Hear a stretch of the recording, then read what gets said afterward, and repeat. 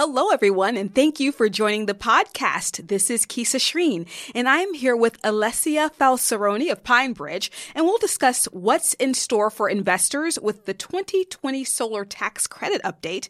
We'll also get into the Australian forest fires and the near-term impact on food production and agribusiness overall. Then we'll get into new industries emerging due to climate changes and how investors can be on the front lines of possible solutions. But first, let's discuss the 2020 solar tax credit. So we know that the credit dropped from 30% in 2019 to 26% this year, and that's for both residential and commercial properties. Does this decrease impact institutional investors' outlook at all around alternative energy companies for this first quarter of 2020? Hi, Kisa. First of all, thank you for having me here, and hi to your audience today. I would say that with regard to any incentive associated with alternative energy, and solar obviously is not any different than any other source of alternative energy. From the investment perspective, I don't see that impacting direct opportunities in the public market from one quarter to the other. Clearly, if there's a specific hike on that from a quarter to the other, then would be certainly creating more an opportunity to rethink current participation in the market, especially if you're dealing with companies or investment in companies that are associated with solar businesses and receive funding in terms of municipal finance funding or the likes. I think there are other sectors outside just of the alternative energy producers that are obviously looking at these sort of indicators from a quarter to quarter. And this is obviously companies operating, for example, in residential construction, or companies that also operate in building materials. Why? Because clearly building materials is part of similar budget than the energy consumption, obviously, of a building. So they go hand in hand. I also would say that there are headwinds in a way to typical alternative sources of energy that we have seen so far. You hear a lot in headlines about wind. You hear a lot about solar. What we don't hear as much is energy sources that are getting a lot of traction, for example, overseas in terms of geothermal. For example, if we are going and associating what is happening overseas in Germany, there is, for example, in the Bavaria region and in Munich, a lot of push and a strong push to have municipalities going ahead and creating incentives for new source of energy coming from the Alps through the Danube River, and to create out of water and water streams that geothermal energy that then can contribute to two things. On one hand, meeting the municipality target for climate for either 2030 or 2040. For example, in the case of Munich is 2040. And obviously buildings in municipalities are the most, and their HVAC systems are the ones that are clearly affected by municipal plans for those. So while we hear a lot about incentives for the adoption of alternative energy, we also have to think about how much municipalities are going to finance their climate targets. And they are doing that in very innovative ways, and not necessarily just with wind and solar being the only options on their menu. So I would say that investors should stay away from just looking at quarter to quarter changes and really put in the perspective of the municipal needs associated with that particular source of energy. So, and if we look at it from a global perspective, which mentioning Germany's strong economy and the U.S.'s economy, do we expect that alternative energy investments will have a long-term impact on the economy that maybe we haven't thought about before? Or is this something that you see picking up in the long term, any short-term unexpected activities that we might be expecting or not expecting, as the case may be? Yeah, I would say that many of the sort of not only innovations but plans surrounding what to do with budget spending with respect to energy consumption at the company level and at the same level at the municipality level are not as surprise, right, for investors. If you're thinking about that, even if a municipality doesn't have a climate sort of target or has not set up a priority on climate right? You'll see corporations and the private market really looking at energy efficiencies as a source of, obviously, not only environmental externality, but also economic return on the asset, right? The asset being a building, or the asset being, obviously, like new products and green technologies that are placed in the marketplace. So just switching gears here and talking about the Australia's forest fires, truly unprecedented, obviously, and clearly there is going to be an impact that will be felt for years to come. We understand that there are direct correlations between these types of natural disasters to food production, for example. Can institutional or even retail investors support efforts toward rebuilding, toward revitalizing? Are there agribusiness opportunities for investors to really support these communities in terms of revitalizing these areas? Yeah, and you raise a very valid point, Kisa. I think it's not only needed, it's essential, right, going forward. Obviously, as every crisis management event, you have first intervention, government intervention, and obviously raising international awareness, as is the case for Australia. But we can draw a little bit of a parallel here from another situation in Latin America, with Brazil and Bolivia being subject to the fires, obviously, that affected the Amazon forest, right, in the fall or the late summer of last year.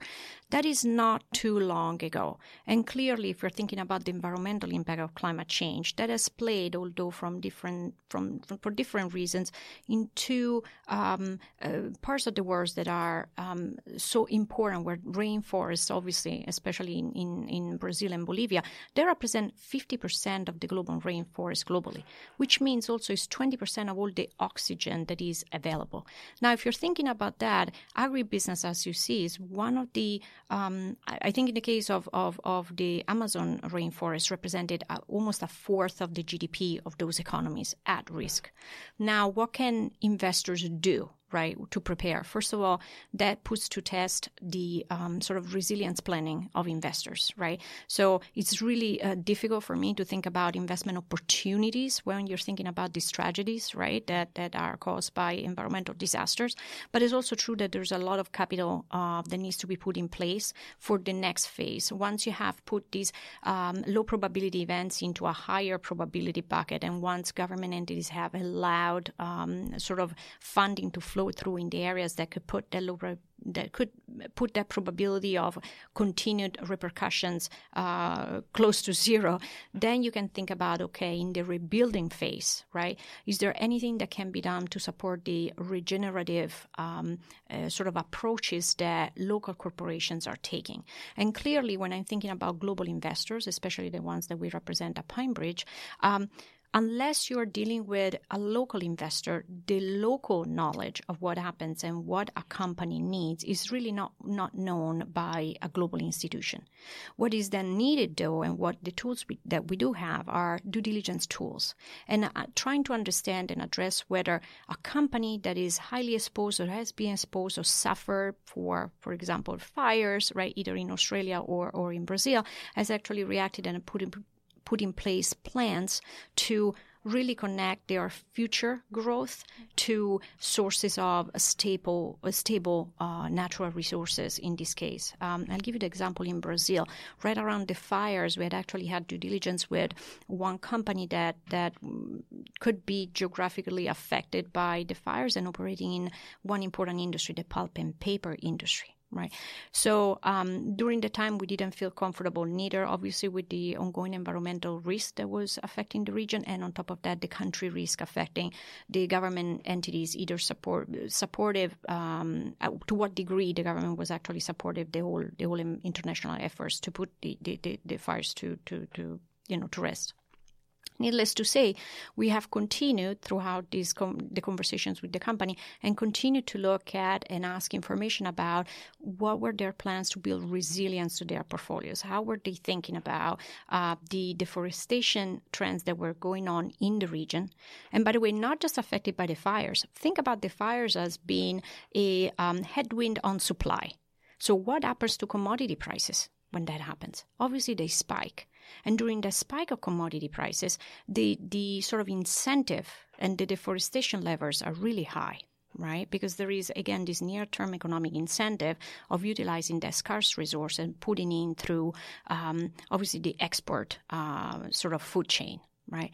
In the case of the company I'm mentioning, what we have done is we have taken a really hard look at how they build resilience, how they work with the local municipalities in making sure that not just the land that they had in terms of their forestry management, how they actually were taking care of the employees that were working, in their forest, right? So that was extremely important. And therefore, I can tell you that there are steps toward achieving that resilience planning and putting in place in less than 2 quarters have made it a lot more comfortable in then adding that company, to a potential list of investee companies for us, right, this year. That's something very, very important for us, right? Making sure that due diligence is longer term in nature, right? And there's no company that is excluding simply because it's exposed to a particular risk, but the risk is calibrated. I think I mentioned to you that also it's important having sort of a longer term view in terms of risk-taking behaviors. And now it's important for us, it's all about risk underwriting and how much I'm compensated for the risk today versus actually how much I'm contributing to make sure that particular entity or that particular asset is becoming even more credit-worthy to me in the long term. And that's a very interesting point, particularly bringing up how private companies can work with the public to really bring about solutions. And I'm thinking about not just abroad, but even here in the U.S. We had the California fires, for example. And to give a slightly different example, in Detroit with the water issues that were going on there, are there direct correlations in terms of how public and private can work together in those two examples? Would you say that the forest fires being more of a natural disaster and the water being a natural disaster as well in Detroit, maybe also a social impact issue that needs to be addressed? How can public and private sectors work together to improve those situations? Yeah, and I think that's another really valid point. And I don't want to draw too much from the global view, but I think it's extremely important. If you put Detroit and anything associated with water, either from a flooding perspective or water scarcity, and you're looking at economies that actually have been affected, for example, India. You probably heard about the onion crisis. And what was all about with the onion crisis, right? And if you have enough flooding at a time where you should harvest onions, what you will have is from a basic produce that is so important from local economy, that is part of a country where the outcome, the economic outcome of onion production affects the farmer, the exporters, and also the people that actually are resorting to that lowest priced vegetable that is available to them to sustain their life. You're realizing how it is important. In the case of India, what the government did was, first of all, they banned exports because they realized that making sure the resilience was built locally was extremely important. So they needed to make sure that access to food, and there was no food scarcity associated with that particular ingredient of daily life and daily sustenance. So that was important. So thinking about building resilience, first of all, give access to the things that are most important to continue to sustain that economy, which is predominantly the social side of things, right? Second of all, a ban, obviously, from export, right? If you have a commodity, to make sure that price goes from, in the case of onion, it doubled up, right? And it was incredible doubling up in just a handful of months, right? Making sure that goes at a level that makes that food accessible on a wide range of people. Always makes sure that the farmers, on the other hand, get compensated for, on one hand, having workers that sustain their efforts and continue in the production of that particular vegetable. On the other hand, you have internationally, you have to make sure that the farmers continue to receive the flows of funding that they rely on. Right. So there is a two-pronged component, which is, number one, how do you make sure that you do crisis management associated with this? I think public entities are an important component of that. Usually are development banks. There's a lot of innovation surrounding new forms of bonds, for example, coming into place that deal with climate resilience, right, and climate transition. And those are forward-looking instruments that government entities can opt to adopt in their own treasury management. And obviously those are then put out for purchase by institutional investors like ourselves. And so you serve two types of outcome, right? On one hand, you have the economic outcome of supporting supporting parts of an economy, either local, right, or global, that are strategically important to the economic outlook, right, of the world. On the other hand, you're also making sure that there is access to basic foods and all the basic needs that create lower probability of social unrest get abated, basically. And that's great. And just to give a little more validity and just contextualize the examples, India being one of, I think, the largest economy in terms of population, comparing that to states in the U.S. is kind of comparing apples and oranges there. But at the end of the day, that public-private joint partnership is important, whether you're talking about a large global economy or a state within an economy. So great there. One of the things we want to get to is speaking about climate change, natural disasters. There are entrepreneurs, there are new industries that are popping up daily, it seems, that really are giving substantial solutions in terms of how we can handle some of these issues, from agribusiness to solar. Could you talk to us a bit about those new solutions, these new industries, and how they will make a difference? Right. I can tell you that from the investment perspective, you can make this difference if you're a source of attractive opportunities for flows of money, right? That they need capital, right? So as any startup, even if you are a sustainable innovator, right, you need that kind of capital and that capital stability that you need to seek. So the interesting thing is asset owners that are the likes of pension funds or insurance companies are looking a lot more deeper in terms of their own environmental and social practices in the way they build their investment portfolios. And they're looking for long-term, right? And long-term ensuring that there is resilience built in that portfolio. Climate and climate solutions adopted at the pension fund level is extremely important. So when you're thinking about sustainable innovations that are coming to market and you're thinking about, wait a minute, how do I know whether it is financially material just from a local ecosystem perspective? So, or is it just outside of the mom and pop shop is actually a solution can be scaled and then can be adopted by corporations that are large in nature and they are like Fortune 500, for example, corporations, right? And if you're thinking about it in history, the food and beverage sector has done a remarkable job in sort of acquiring, having innovation labs and acquiring smaller businesses under their umbrella of brands that actually caters to some sort of consumer trends for a healthier lifestyle, a healthy consumer habits. On the other hand, in the case of climate change, you also have parts of regenerative agriculture that are important for the same reason that food and beverage companies were acquiring other parts of businesses before, right? So it's not a matter of consumer trends any longer. It's also a matter of, okay, how do I grow my business in a way that is made to last? Right. And so many of these businesses that are starting up or popping up are actually popping up through innovation labs of bigger Fortune 500 companies that sort of take them under the umbrella, right, every year to make sure that they actually follow that innovation and they put the best, sort of in terms of talent and in terms of resources available to them. Clearly, that's just a small batch of all the new small and middle enterprises, so to speak, that you would see popping up in the world, right? But clearly, it's part of the innovative piece of being in business in the 21st century. Now, from an investment perspective, I can tell you that how do I account that in my portfolios? How do I account for the innovation part? Well, it's through the R&D budget, right, and the R&D spending of Fortune 500 companies, for example, if we want to take the most visible.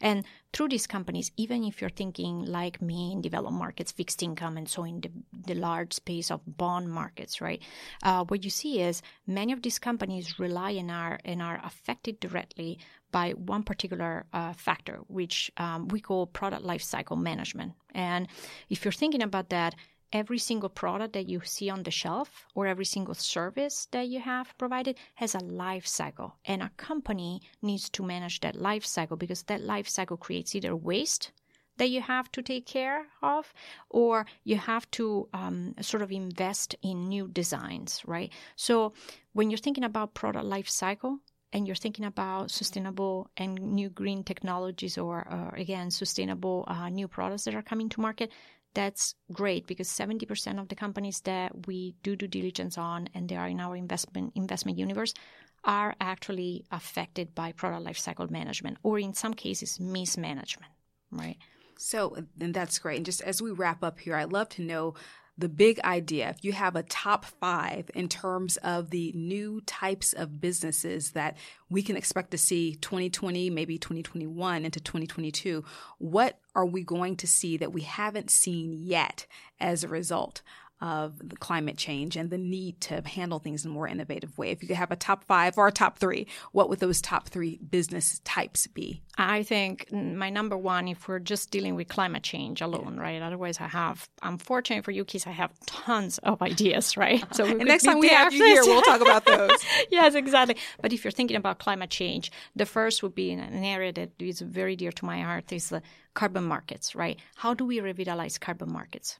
And how do we revitalize the idea that you can go beyond carbon offsetting, right, for either regular people like you and I or at the corporate level? But how do governments do carbon offsetting? How can we track? So any company or any new business that can come in, especially from a blockchain perspective, and bring solutions that actually are able to track the actual carbon contributed, not just at the product level, but at the company level on overall footprint, that would be extremely important, especially when you're dealing with new instruments coming to market, like I said, climate transition, for example, bonds, that will need to set targets, right? So beware of the targets. We still are in a situation where we actually need to make sure that we are measuring what carbon, emitters do, right? And it's from a product by product and sector by sector, right? And it's the whole, not just the footprint of a company, but how different kind of emissions are actually reported. So that's number 1. I think the technology platforms that aim at really providing a broad perspective on that, it would benefit both the public market and private investors. The second one is certainly about agriculture and about food. I think I would stress the fact that the spikes in commodity pricing that we see with basic food items that could go scarce is also about not just scarcity, is about access. And so when you have a number of environmental impacts that affect regions of the world where you may not have access to food, right?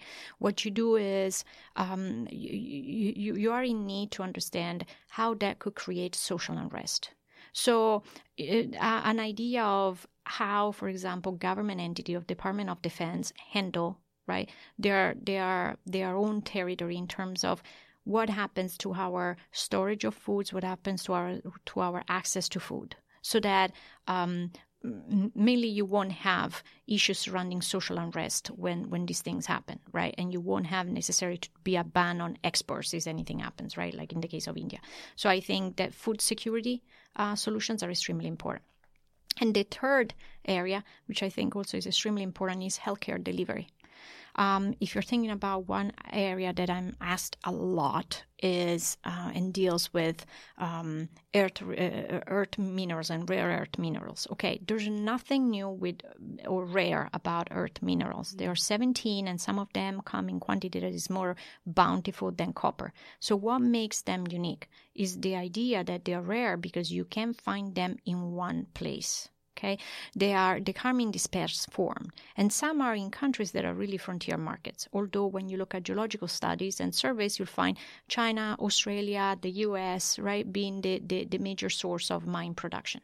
Now, what is important for healthcare delivery is not just the social piece of healthcare delivery and making sure that there is enough information with the service that is provided and the cost of the healthcare delivery, but is that these rare earth minerals are actually part of any components that have magnetic, for example, properties. So, for example, the mics that we're using today, and the speakers that we're using today, they all have rare earth minerals in there. Okay, so these are also very important for MRI, for example, or any other type of healthcare delivery service that we think it's pretty common to have. But should we have an issue with mine production of such, we really need to make sure that we have in place the right tools, and particularly coming in form of technology platforms that address the need of how many of these rare metals ores are available, in what countries they are available. Great. So You heard it here first. The top 3 industries that we're expecting to hear about in the near term: carbon targets, industries focusing on that, agriculture and food, and then healthcare delivery. Thank you so much, Alessia, for joining us. Thank you, Kisa. We invite you to subscribe to the Refinitiv Sustainability Perspectives podcast on iTunes, Spotify, or wherever you stream your content. What did you think about the podcast? Refinitiv wants to hear your comments on LinkedIn and Twitter. Thank you for joining. See you next time.